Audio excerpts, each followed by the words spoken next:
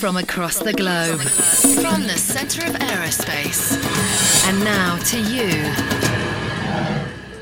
Thank you for downloading the Aero Society podcast from the Royal Aeronautical Society. Eric gave very freely of his time to lecture all around the world, and everyone, anywhere, who listened to his amazing adventures always came away spellbound and full of admiration. Unfortunately for all of us, many of those talks are still out there on the web, so hopefully we should be able to look at them forever. He was also a very prolific author, from his first book, Wings on My Sleeve, which was published as long ago as 1961, to his final book, Too Close for Comfort, which was published only last year. But we've come here tonight, of course, to listen to Paul tell us about Winkle's extraordinary life. Now, Paul himself is a very well-known historian, broadcaster and writer who has always specialised in air power. I first met him a very long time ago when he came into my office in the Ministry of Defence as a young reporter seeking information on the progress with the Tornado and Eurofighter programme. He later became editor-in-chief of Jane's Defence Weekly, a war correspondent for Sky News, and a studio expert for the BBC and CNN. He's a very keen pilot, and until very recently, was an officer in the Army Air Corps Reserve, which he retired from with the rank of full colonel. Personally, I can't think of anyone better than Paul to talk about Winkle, so without more ado, here he is to tell us about Winkle's life at full throttle.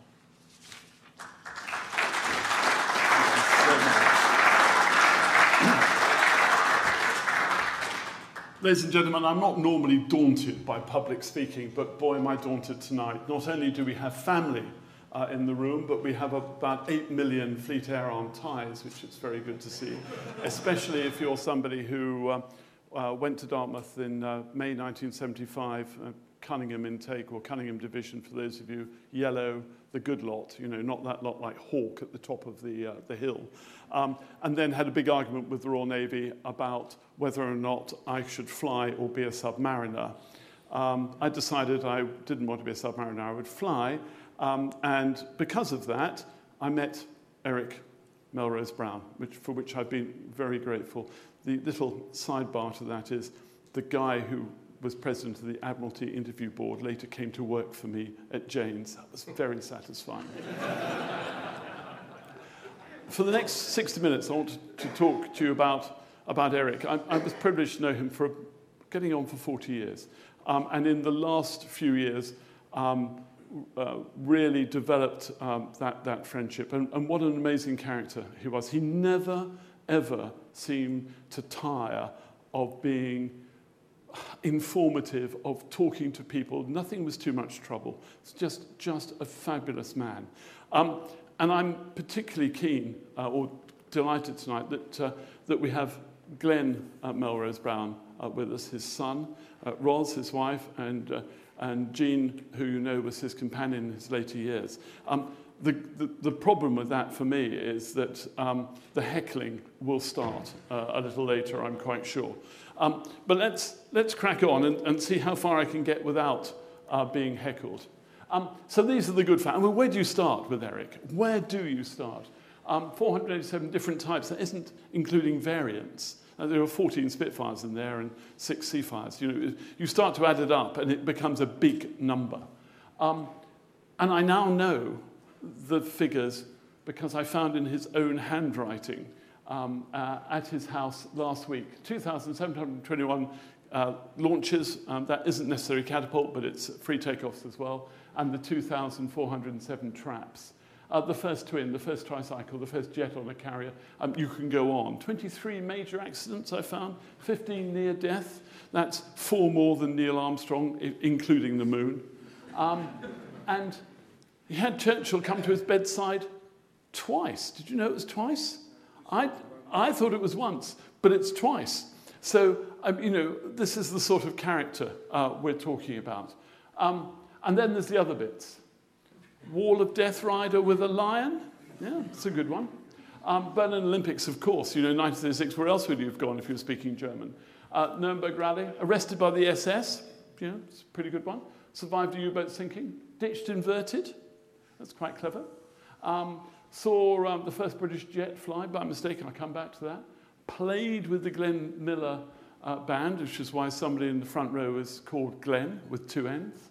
I suppose the darker side, Bergen-Belsen liberation, that must have been an horrendous time for somebody who loved Germany, but found the darkness of the Nazi party. Flying German jets and rocket planes, interrogating Goering, arresting Himmler, debriefing the German designers into helicopters, transonic flight experiments. I mean, I don't know where to stop. The big thing is that in that period, 1936 until the 21st of February, Eric Melrose Brown, Winkles, he was known to many people, although I was very strictly told right at the very beginning he was Eric, that he was a witness to just about everything that happened. Quite remarkable. So the other question is, why Winkle? Now, there's a lot of debate about this, and Glenn and I have been having a series of discussions, which I think are rather fun. That's Winkle Esmond there, 5'7". Happens to be Eric Melrose Brown, same height. Now, did Eric choose Winkle? Did the Navy choose Winkle? There's a lot of debate about that. Who's going to be the next Winkle? Can there be a next Winkle in the Fleet Era? I think not. So I'm going to leave that question almost hanging. Esmond, of course, from a Tipperary family, although born in Yorkshire, with a Victoria Cross and a DSO for the operations against Bismarck, the DSO, and the Victoria Cross for the Channel Dash. So something for Eric to live up to. And my goodness, didn't he just? First flights, not exactly that aeroplane, but that type, gauntlet with his father sitting on his father's knee. But first flight in a bookmaster with a leading German exponent of aviation, somebody that his father introduced him to. And there are various pieces. We've got to piece together a bit more about this early flying in 1936 and why and what happened. But the key to it is, and it's in Wings on My Sleeve, which is a beautifully written piece about learning just how good some of these German pilots were, which I think gave Eric a huge respect for the German aeronautical industry, not just for the pilots, but of course also for the designers as well.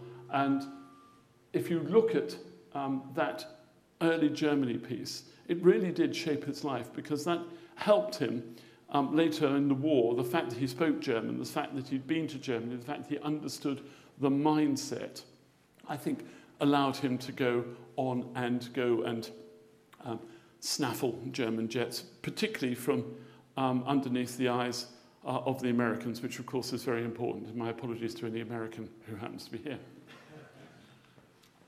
So, yes, he did see the great man run. He was there to see that with his father in 1936. That alone is an interesting thing which you could write a whole chapter about. But he also snuck into that as well, which is reasonably good, I would have thought. He's actually third from the left, 15 row back in the picture. And obviously that's a generic picture, but it just gives you, can you imagine being a young man and being in this place and seeing all of this, speaking the language? By the way, Hitler's grammar and diction was appalling, very typical, quote, of an Austrian peasant, unquote, which is exactly what he was. But I thought that's rather good, sort of taking the time, and everyone was in awe of the Führer to critique his syntax and pronunciation. But this is the one that I really love. We actually were not sure. We don't know that actually is Eric, I have to say. But there cannot have been too many organizations that had a lion in the Wall of Death. The reason I found out about this is very simple. we were discussing charities, and this was about 6 months ago.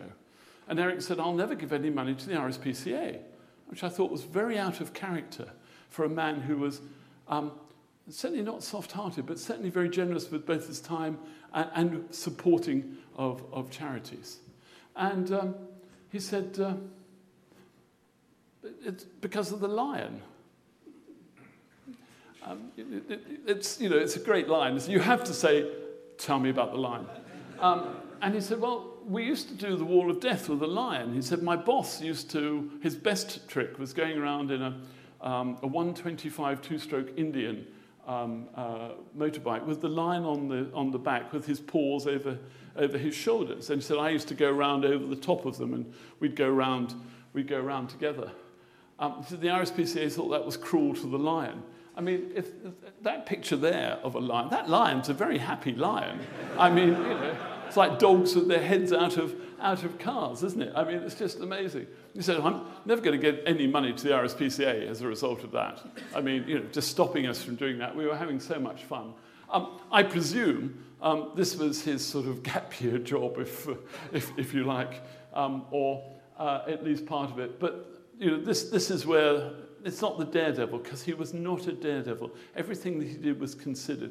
He would have, I'm sure, considered this. He would have looked at this. He would have assessed the risks, and then he would have gone, right, I think I can do this. Another one at Lake Constance, just on Lindau, just on that border area of Austria and goes down to Liechtenstein. That isn't actually his car.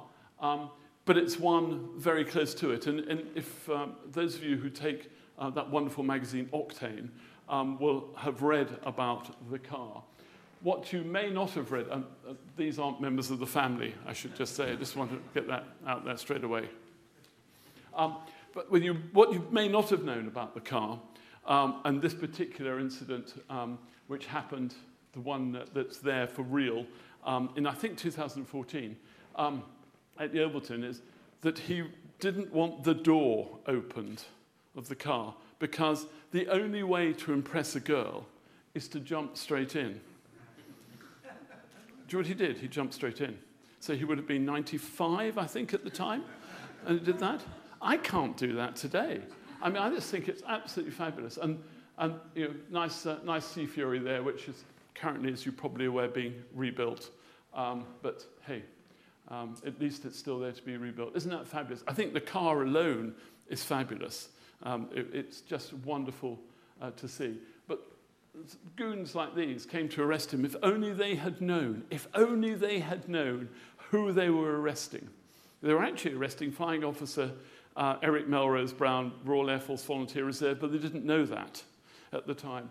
And they took him to the border and threw him out of the country with the car. And there's a great story about the car, with having an SS sergeant driving the car who was too big for the car. But the reason they didn't want the car, because it was British and substandard.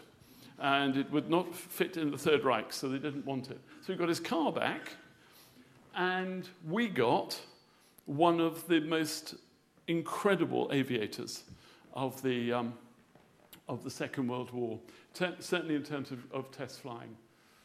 Let's go back a bit from that little thing, but this isn't the first aircraft he flew in. The first aircraft he went solo in was a GA-BAM, which actually crashed at Borough Green, which is just outside Sevenoaks, about 3 weeks after he went solo in it. There is no connection with that. The CAA weren't formed at the time, so it would have been, I don't know, Air Ministry probably. So I didn't know until I found a logbook of his early flying. So he got time off to go and get a civilian qualification. This is 38, remember, this is Munich, this is all of that time. And the only place that had spaces, he was in Edinburgh, remember, was down in West Malling. Ironically, 7 miles from the house which he lived in for more than 40 years. I mean, I find that really quite remarkable. And DH-60G is what he first went solo in. I do know how many hours before he went solo, but I'm not telling you because it will be in the biography. Can't tell everything. It's the Royal Aeronautical Society. So University of Edinburgh. I think he read modern languages majoring in German. There's the sort of odd bits on the web about what he read, but I think it was modern languages at University of Edinburgh. There he is, looking particularly rosy in what must be a coloured photograph, I would have thought, in that rather strange uniform there that he's wearing. When he came back from Germany in 1939, he said, "Here I am. I can fly. I've been flying in this baby here." And the Air Force said, "Frightfully sorry, old chap, can't take you just at the minute.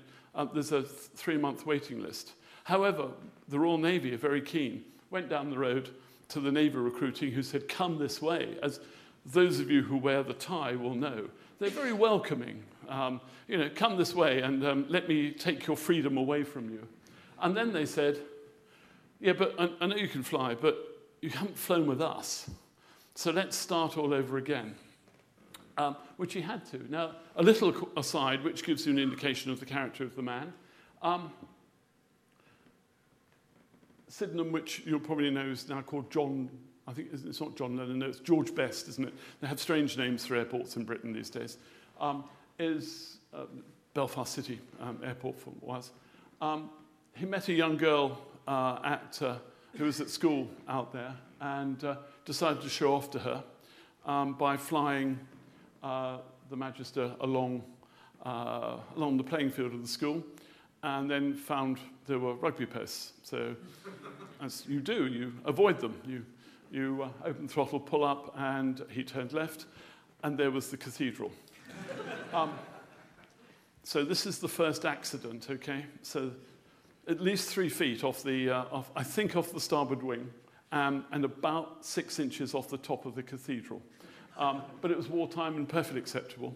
And he was in the Royal Navy. And, what more can you have if you're in the Royal Navy? No, he didn't. He wasn't the first man to fly the jet. He did fly the aircraft afterwards. But what I think is just so serendipitous about the whole of his life is that he is taking a martlet down south, lands at Cranwell because of the weather, spends the night, the next morning gets up early, and somebody says to him, "You wouldn't mind just doing a Met check, would you? Every 3,000 feet or so going up. And then when you come back, report to the tower, give us the Met, and then make yourself scarce." And so he did all this, and the controller said, "Make yourself scarce. Just stand in the back, don't say anything, and it'll be fine." What did they do? They rolled out the first jet. This must have been, and as he says in his in Wings on My Sleeve, it really was quite remarkable to see an aeroplane without a propeller. Of course, everyone knew about jet engines at the time, but they didn't know that we were this far in advance. They didn't know anyone was this far in advance to have an aeroplane which flew. And I just wonder if that gave him that little piece of impetus that said, test flying, perhaps this is what I want to do. Perhaps I could do this. And certainly the Royal Navy thought that. But before that, the world's smallest aircraft carrier, HMS Audacity. So if you're going to actually, this isn't really an act of war, I have to say. But at the time we were very short of carriers, so a very, very, very light escort carrier. Had been a grain ship, had really, somebody just bolted some plates on the top. And of course, this was a stopgap measure to defend the convoys in the Battle of the Atlantic, the absolute lifeline of Britain, and therefore it was a target. And these brilliant pictures that Michael Turner created. First of all, the show Eric having a bit of fun with a condor, with some fairly scary sort of interception head on. But Eric told me that he'd sat down when they were on the ship with other members of 802 Squadron, and they had looked at the defensive arcs of fire of the Condor, and the only one that he thought he had a reasonable chance of intercepting was going head on with the aircraft, because everywhere else, in the beams and the quarters, the aircraft was very well defended by guns. It was a bit of a flying porcupine, as, of course, the Luftwaffe called the Sunderland afterwards. And then in December, you get sunk by a U-boat into a life raft. The great thing that Eric said was so important about being in the aircrew was you had a proper life raft, had a Mae West, which kept you, if I can do the impression, Eric's stomach wasn't quite the size of mine, but you were like that. So if you fell asleep, your head was out of the water. If you were wearing a standard Navy piece of cork around you, you went like that. And which he believes accounts for the fact that he survived and so many people didn't. That and the water. And there are lots of interesting stories about when they got back to Liverpool, because one of the things that Eric managed to do was grab his service dress before the ship sank. So when they came off the ship, everyone else was in survivor's gear, which made them look a bit like, oh, the same as the U-boat, because the U-boat was sunk 2 days later. They were also on the ship, and they came up in survivor's gear. They were all booed, including members of the Royal Navy.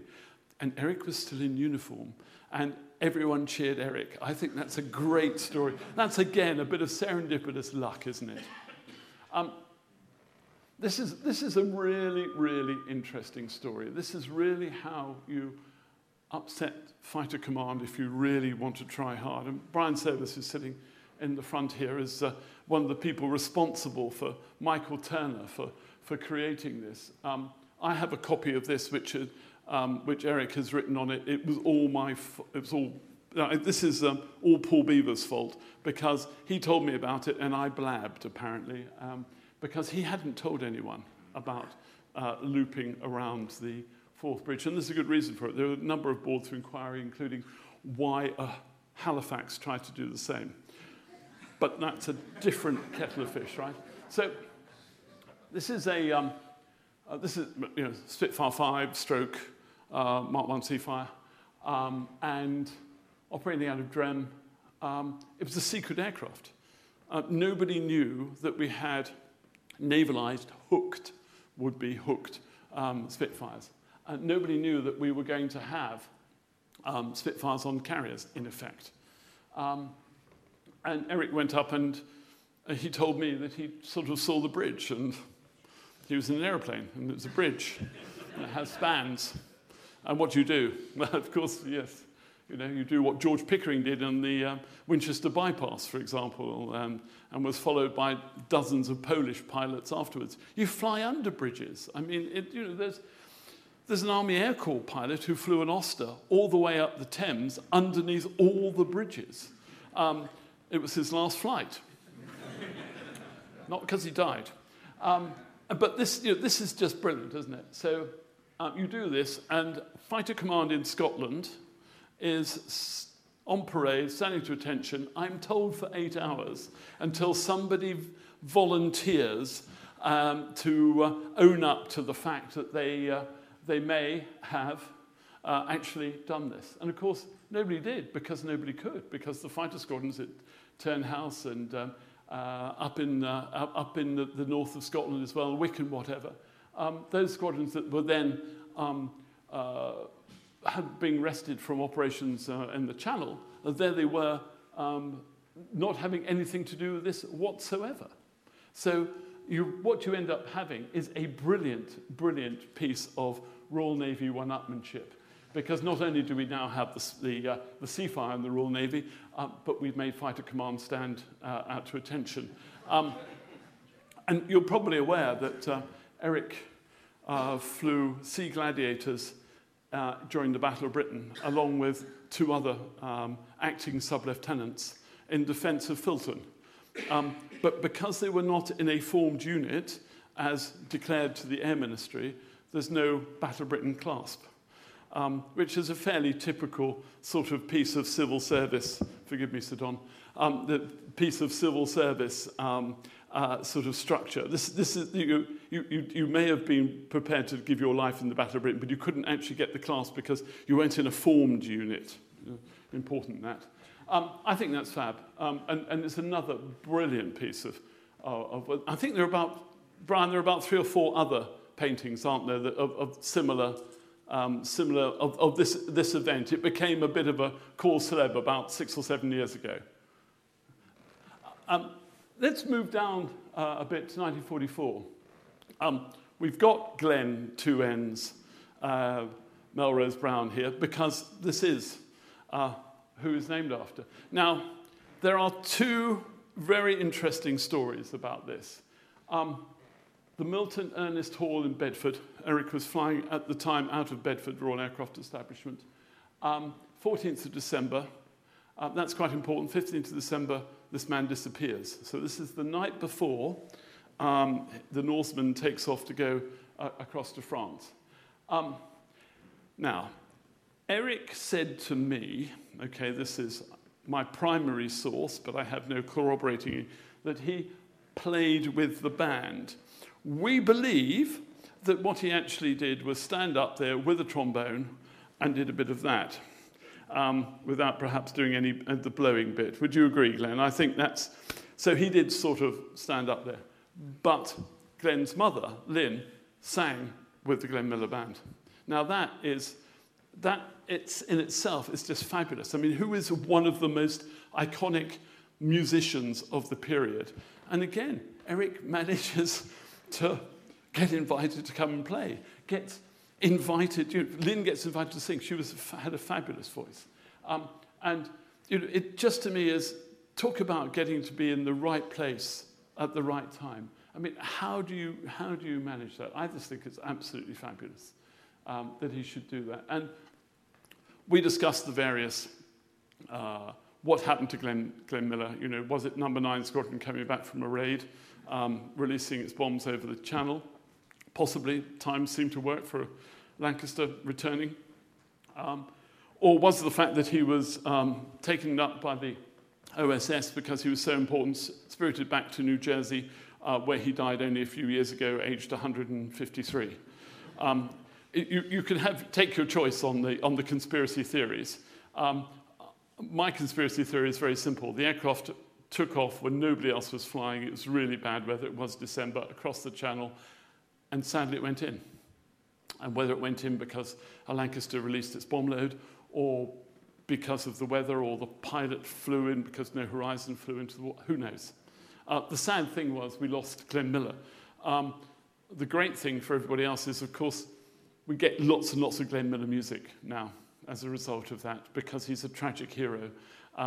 And, it's just quite remarkable that Eric should be there that night before. Not that I'm suggesting it's a conspiracy theory here before anyone thinks there might be. On to German jets and other aeroplanes. This is Eric's personal transport aircraft, I might even be able to make this work. I think I probably can. Yeah, the Condor. The various views of German airplanes are fabulous. Eric has written little notes in a ledger of his. He has outstanding airplanes, very good airplanes, moderate airplanes, and complete shockers. And the complete shockers are a lot of these. He quite liked the 262. Thought that was really quite a smart aeroplane. And you have to say, anybody who's seen the aircraft fly, the replica aircraft that are in Germany now, it is a beautiful aeroplane. It is a Swallow. It is just, I think it's outstanding when you see it in the air. Some of the other aircraft are a bit sort of functional. There's a great story about the Blumen Voss flying boat and about the attempt of one of the pilots to try and kill him in the aircraft in Norway when he was sent to go and see it. I just think it was just amazing. And he survived flying the Comet. I mean, just quite remarkable. They took it back to Farnborough, towed behind a Mark 14 Spitfire. I mean, that I think is just bonkers. And it was Eric in 163, of course, and it was Martindale in the Spitfire. I mean, that is just, how do you do that? I mean, the Spitfire's limited. I mean, I've been privileged enough to fly a Spitfire back from Amsterdam to Goodwood, landed with vapor, the old thing. It didn't actually conk out on we had about, sorry, anyone from the CAA here? We had 45 minutes diversion of fuel, of course. But the one that I think is really, really cool is this. This is Eric on top of the Arado bomber, the 234 version B-4, which he has written on the side in this ledger, that the aircraft, the pilot was conveniently seated very close to the point of the accident, i.e. the pilot was just there. I'm not sure that he thought this was a brilliant aeroplane, but he got to fly it. He got to fly this and some 100 other types and variants. The Focke-Wulf 190, for example, he said was a really good aircraft, but at altitude difficult to maneuver compared to the latest models of Spitfire. And the stall was shocking. One of his favorite words, shocking. He comes out, a lot of shockings come out in his logbooks, which I think is absolutely fabulous. But look at it. It's a classic airplane. I'm pressing the wrong button. Sorry, I've just blinded the Mohammed in the screen in there. So you also have to talk about Spitfires and Seafires when you talk about any aircraft of this period. Eric was very kind to write a foreword for a book that I wrote last year. And we had great debates about how many marks of Spitfire had he actually flown. And we worked out in the end it was 14 marks that he tested and flown, including some really good flights. Like Geoffrey Quill asked him to take a Mark 8 before it had been publicly announced the Griffin engined Spitfire, to take it down through Britain at no higher than 200 feet above ground level, and stopping at various places. He stopped at an American air base in Northamptonshire and loaded the airplane up with American rations, because he was going to Chatters Hill, which is just in Hampshire, just between Winchester and Middle Wallop, basically, which was the Supermarine test field. He said it was one of the most exhilarating flights he'd ever had, because he was allowed to do whatever he liked with a new aeroplane with a quote, thunderous engine, and he was told to do it as quickly as possible. And this is the other team. This is young Squadron Leader Martindale, who, of course, has the interesting distinction of having flown a Spitfire faster than anybody else by accident from about 40,000 feet in a dive where the propeller came off, followed by most of the engine, which is really in itself quite remarkable. But this is the team. And I think this is a really interesting picture, because these are the leading exponents of test flying before we actually had organized test pilots schools and the like. The Empire Test Pilot School came so much later. And Eric was an honorary member of that, because he was already flying test aircraft. He was already a test pilot before anyone thought that you actually perhaps ought to put people through a Boscombe Down course in some sort. What's interesting is that Phil O'Dell, who now flies Spitfires and is chief test pilot of Rolls-Royce, tells me that when he went through the course, they were still using some basic notes that Eric had written about how you assess an aeroplane before you get into it to fly, about how you go about testing an aeroplane, that Eric had sat down and thought about and produced. Now that's the mind of the person. Here's somebody who wasn't gung-ho. He wasn't a seat-of-the-pants pilot. He was incredibly... the only time he was really gung-ho was driving a car, but most of the time he was considered and he managed the risk, which is why, of course, he lived to 97 and why, of course, he had so many aircraft types and had so many close calls or too close for comfort. This is the thing, I think, which shocked him most. And his 97th birthday party, some of us here were privileged to be in Bucks Club for his birthday. that in itself was quite remarkable. He was not 100% on his 97th birthday. But he insisted on getting up and speaking. And I thought it was very interesting. Looking back, I took notes. I used to take notes all the time. In fact, I have a series of notebooks that Jean used to comment on, and I wasn't allowed to sort of enter the house or unless I had my notebook. And then I got ribbed about having the notebook because I wrote down the wisdom of Winkle. And the thing this is the thing I think that really shocked him. Eric was deeply impressed by Germany, very, very conscious of the Germans, of their aeronautical capabilities, of the strength of character of their pilots.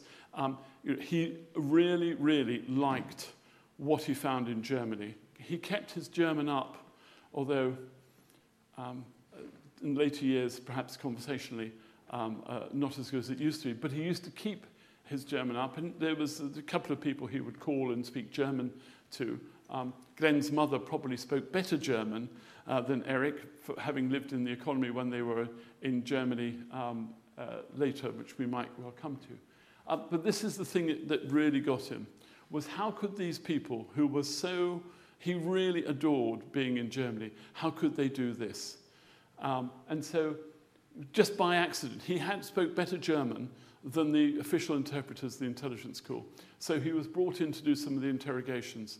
And he said what was really interesting is that this guy, who was the camp commandant, knew he was going to be hung or shot. He knew that was it, Zendex. And he didn't really, he had remorse, but he wasn't as ardent a Nazi as the female commandant was, who just didn't care. She thought she was doing exactly the right thing. And it's interesting that the females that Eric interrogated, he said, were by far the worst. And he called the female commandant the worst human being he'd ever met. And I thought it interesting, in his 97th birthday, this is something that he spoke about. He could have spoken about anything in the last, 70-odd years of flying experience. He chose to spend a majority of the time reminding people about this. But what he quite liked was talking to these people. He particularly liked talking to Hermann Goering here. He said it was really very interesting. Goering had been interrogated by American counterintelligence officers, and none of them had been a pilot. Eric was the first and probably the only pilot to interrogate him. So they were, and because Eric was able to do it in German, they did what pilots do. They talked airplanes. And the final question he asked Goering was, who won the Battle of Britain? And Goering said, it was a draw, because you were having problems and we were having problems, and it was going to be who lost aircraft, the battle of attrition. Really interesting observation. He found this character wandering around in an old uniform and suggested that he might be worth actually having arrested by the Americans, Heinrich Himmler. And this lady, he'd first seen fly in 1937 in the Deutsche Halle, flying a helicopter, and had been introduced to her because his father was the British air attaché in Berlin. And they kept a correspondence up until Hannah Reich committed suicide in the 1970s. And he has, and I hope still has, but we haven't found yet, some correspondence from her right at the end where she said, and the quote is, what began in the bunker now must end, where she had sworn allegiance to Adolf Hitler. She was an absolute ardent Nazi. To get in to see Hitler, the last part of the war, she had fitted herself into the radio compartment of an FW-190 twin-seat aircraft. So it's already got a second cockpit, which it really wasn't designed for. And then there was a radio compartment, and she got herself into that. And she was probably the last person to take off from Berlin in a Flæserstørst to go up to Denmark. And Erik spent quite a while chasing her around Germany because she was a key person that needed to be interrogated, and so the Russians didn't get her as well. These are some of the guys, though. This guy in the middle, he really, really liked. Kurt Tank, the design, first of all, the assistant chief test pilot of Focke-Wulf, but the chief designer as well. And he absolutely thought that this man was a complete and total genius. And whenever you spoke to him about German aircraft, and we got on to which are your favourite aeroplanes, and it was always the Focke-Wulf 190D four-doorer, and it was because he reckons that man had made that aircraft work because he was a pilot and he was a designer, so he was able to put both the things together. He didn't have a lot of time for Willy Messerschmitt. He thought Willy Messerschmitt, that 109 should not have been there as the principal fighter aircraft of the Luftwaffe because it was the wrong aircraft. Heinkel had a much better aircraft in the 112 and the 115. But he thought, this is a member of the Nazi Party who just profiteered from his relationship with Goering. And he didn't really have any time for him whatsoever. But he did have, of course, Erik had the opportunity to go around and talk to all these people. And as a result of that, we get lots and lots of technology ideas. First of all, we get some wind tunnels. I'm not sure if the Farnborough wind tunnels are still extant, but they were certainly ones we borrowed and from Germany and were created across. In the Second World War, Italy had supersonic wind tunnels, and so did Germany, but we didn't. Our designers, Mitchell, classic example, didn't believe in wind tunnels, didn't see what the benefit was. Erik was a complete and total convert. Remember, his degree is modern languages. It's not aeronautical engineering. He's not an engineer, but he had the brain that could pick up what he needed to know about these things. The way that he writes and the way that he spoke really gives you an impression that he really ought to be an engineer, but not. And I just wonder if that, what today we might call social science or the humanities, just allowed him to look at things in a slightly different way, which gave him a better way of doing these things. A few firsts. That isn't because he forgot to load the undercarriage. I just want to make that absolutely clear. That's the rubber dick. Deck. I'll get it right in a minute.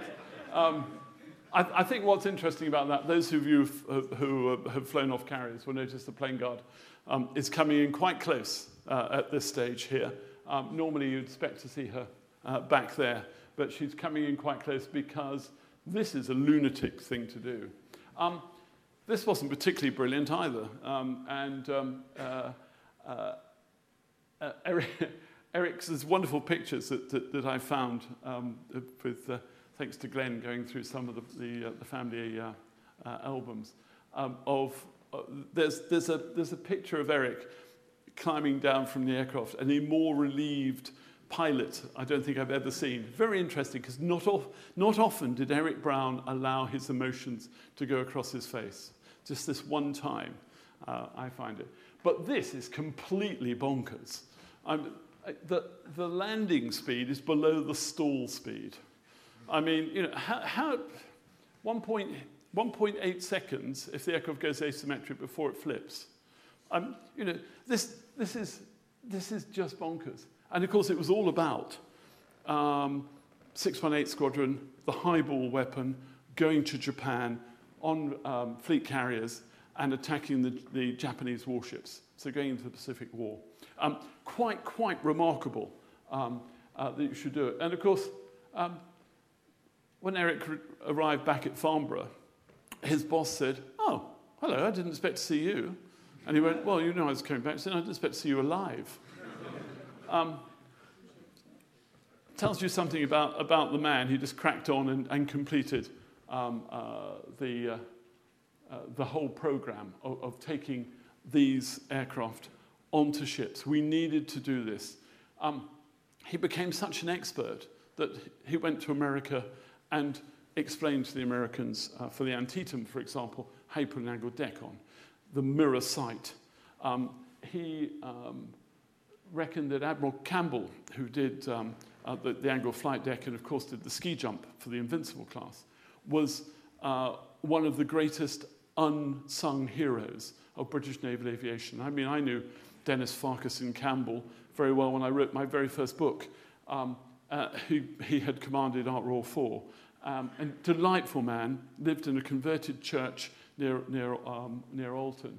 And he had a very similar attitude to Eric, that you had to arrive at 11 o'clock because that's when sherry is served. And those of you who knew Eric well would have had sherry with Eric, because that's what you do. And what about helicopters? Well, his first flight, actually, this isn't his first flight, but it shows the helicopter type. It's the Sikorsky R4, was on the 4th of March, 1945. Now, Eric tells me that he and two other people, two Royal Air Force officers, went up to speak to Liverpool docks, where they had unpacked 3 of these aircraft, and he had to deliver it to Farnborough. To RAF Andover, which was then going to be the centre of all things rotary. So they do what test pilots do. They asked for, perhaps some pilot's notes would be good at this stage. Just flip card would be good. Flight reference cards. Anyone know how to start it?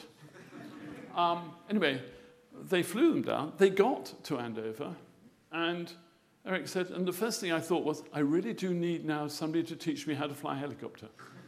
He's just flown the whole length, more or less the length of the whole country. But what this did was give being involved in helicopters, which was the post-naval career of Eric Brown, was to give him access to a lot of interesting people, particularly this guy, Sergei Sikorsky, son of Igor, the first man to hover in the VS-300. And in fact, the first time I met Eric was, he invited me to lunch, and he said there'd be a few interesting people there.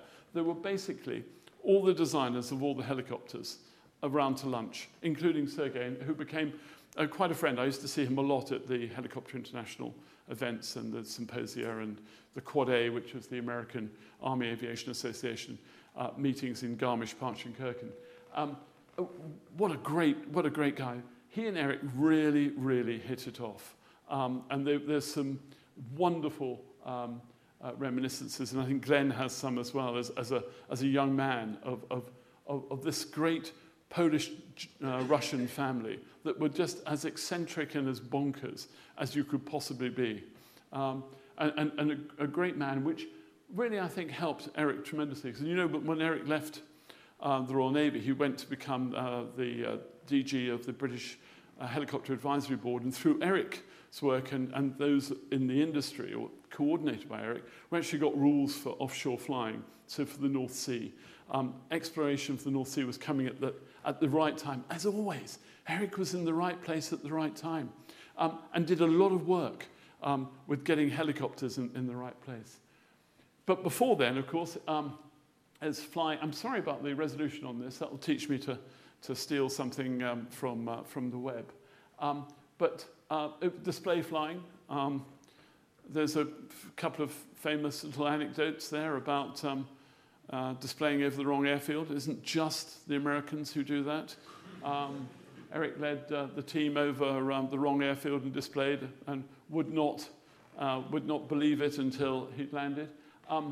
He also had a habit of, as a squadron commander, of marking down some of his people, perhaps more, being the only army officer who's a member of the Fleet Arm Officers Association. I have a number of times been sat next to people who will tell me that their career was completely blighted by Eric Brown. And I said, what did you do? And he said, well, it wasn't very good. And he marked me down.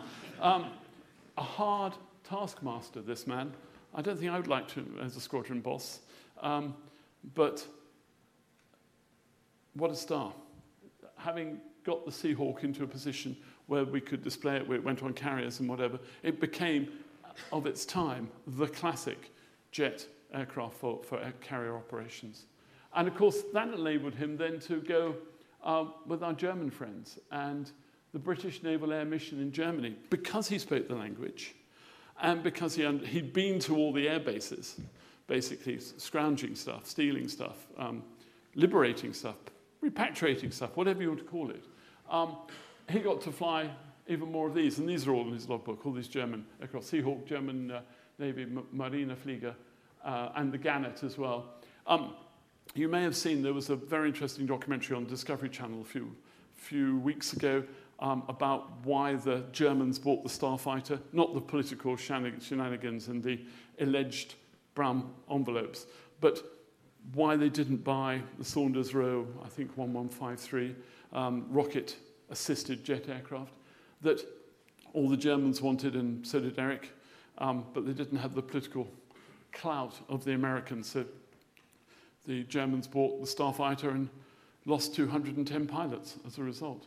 But I think he enjoyed this time. He enjoyed this time because it's the first time he met Her Majesty the Queen, when Britannia went down the Rhine to Cologne and was berthed alongside. There's a great picture of Eric with Konrad Adenauer coming down the steps of Britannia. And, of course, it really easy for Eric. He spoke German, as did Lynn. So there was a great bonding. And, I wonder whether what the questions were at the time. I mean, for somebody who had spent before the war in Germany, with Adenauer had been a political prisoner before the war, that would have been a very interesting. I'd like to have been a fly on the wall in those conversations. A person who I think probably was in later years Eric's best friend. I use that term advisedly. I really think his relationship with Neil Armstrong, which started at Farnborough in the back of a Land Rover on a Sunday, because if you were Eric, you spent 8 years testing, you didn't have a weekend off, you didn't have a holiday, you just were testing. And a Sunday morning, Neil Armstrong was doing some test flying as well. The relationship led to Eric going to Patuxent River. It led to a lifelong relationship with the astronauts. And a book is out this month called Into the Black, which is about the shuttle. And the author, Roland White, sitting in the back there. Roland interviewed Eric about this time. And what I find really interesting is, and I think, Roland, you probably back me up on this, is Eric didn't rate going to the moon as being Neil Armstrong's greatest achievement, because he said a computer took him there. He reckoned that the X-15 was Neil Armstrong's greatest achievement, because that was a pilot's airplane. That's test flying, as far as Eric was concerned. The interesting story is that a bunch of American test pilots and astronaut candidates wanted Eric to fly the 15. After all, you'll recall that Eric was going to be the pilot of the Miles 52, which was going to be the first aircraft through the sound barrier, until Mr. Attlee gave all the plans and the aircraft to the Americans in order that they could go through the sound barrier first, and presumably we could get 0.5% off a exchange rate or something. Eric was always very, very sore about that, and some bloke called Jägermeister or Jaeger, whatever, went through first. He rated Neil Armstrong above all others as a test pilot. He thought that and as a person, he liked the person here.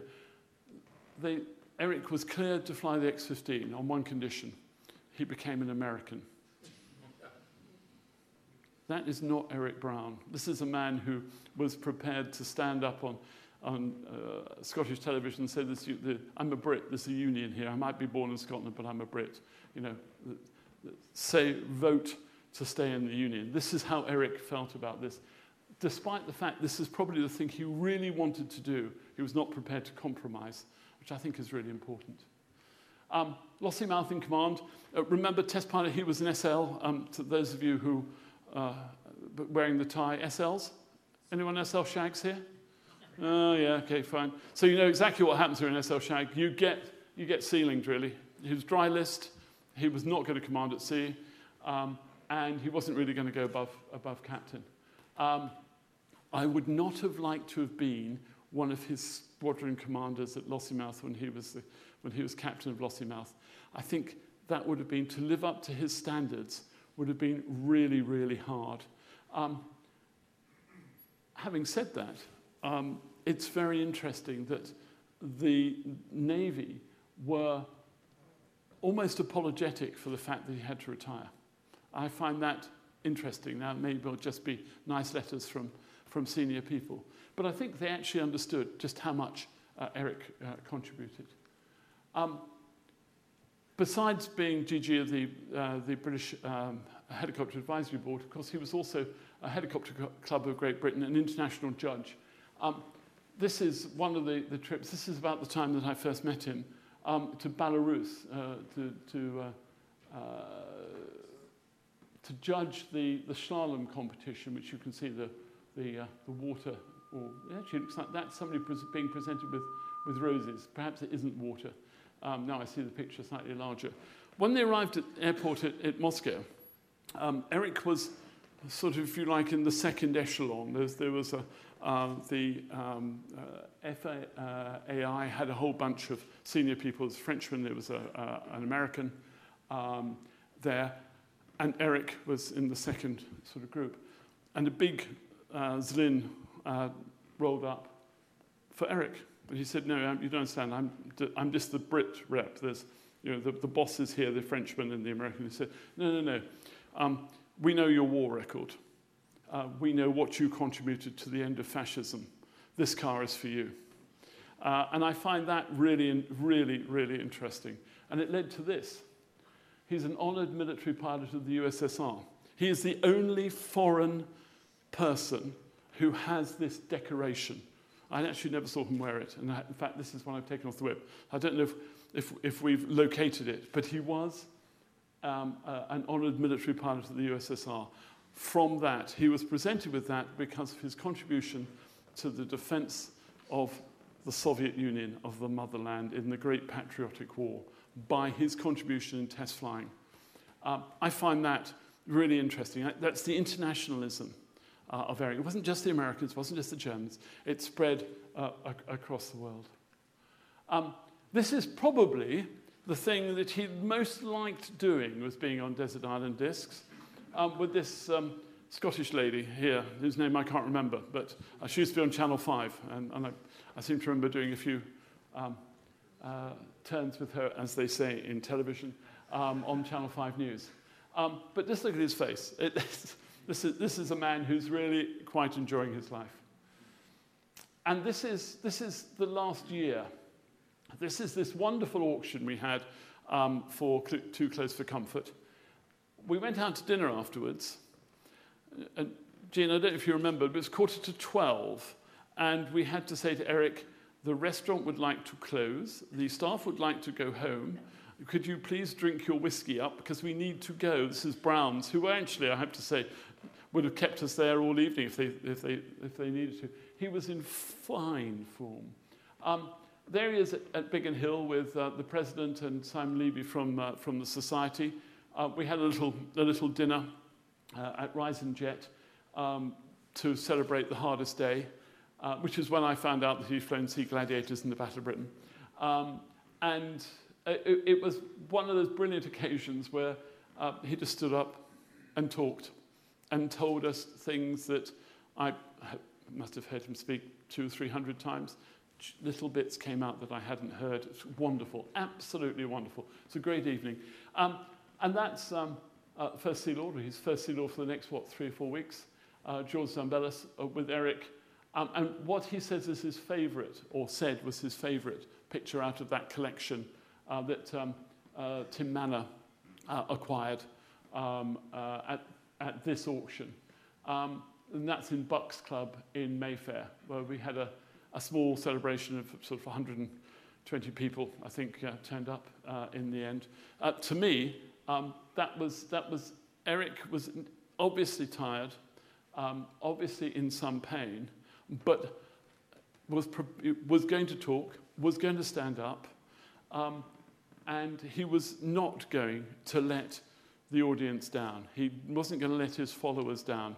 And I thought that was just fabulous. We found that night we had in the room the only 2 people living who've flown the Messerschmitt 262.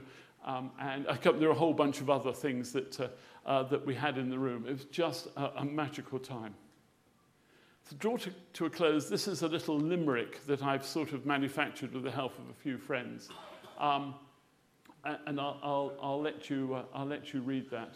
I think it's absolutely spot on. And it was a huge privilege to have known Eric Melrose Brown. I count myself really honoured and privileged.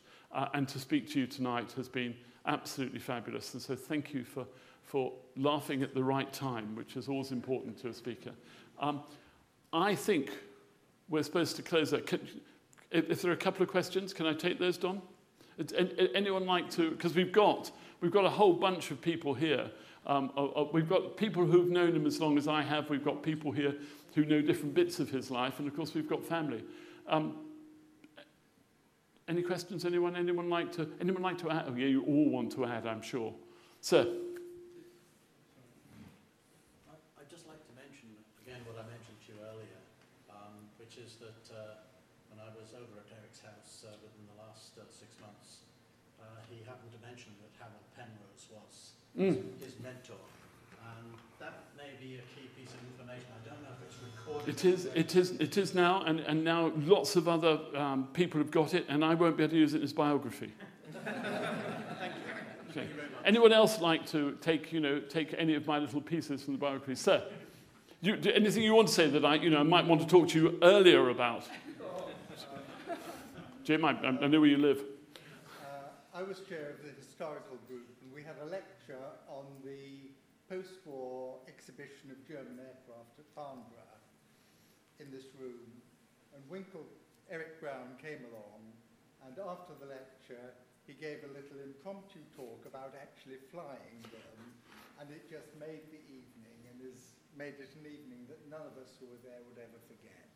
That was absolutely typical. And do you know what's interesting is that is not the only time. I think every time Eric spoke to a group, and he always had time for the Shoreham Aviation Museum or the Smallfield Aviation Society or whomsoever it was. He always had time for people and to stand up and talk to them. I mean, a man of huge energy. And I find it really, really sad that we've lost that one person. As Don says, there'll never be his like again. He lived through that key place in aeronautics, that key period from 1936 to the present day, where he just about saw everything happen. Seeing Hitler twice, critiquing his syntax, I think it's fabulous. Interviewing all the senior Germans. Knowing all of the astronauts. These are all fundamental things. 487 types of aeroplane. Nobody will ever do that again because most of these airplanes no longer fly. Or we don't even have exhibits and examples in museums. What a life. What a life. I'm so grateful that I had that opportunity. I'm very grateful for this evening. Ladies and gentlemen, thank you very much.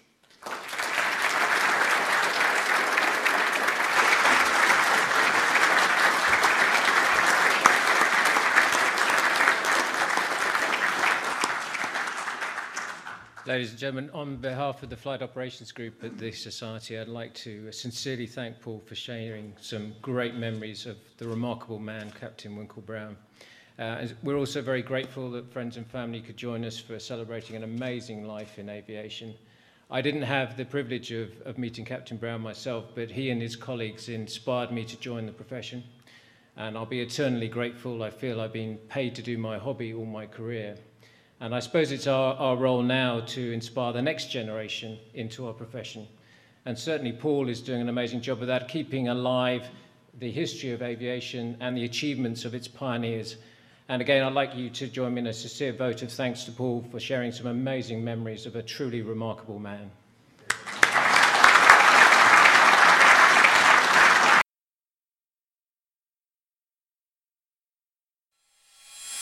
from across the globe, from the centre of aerospace.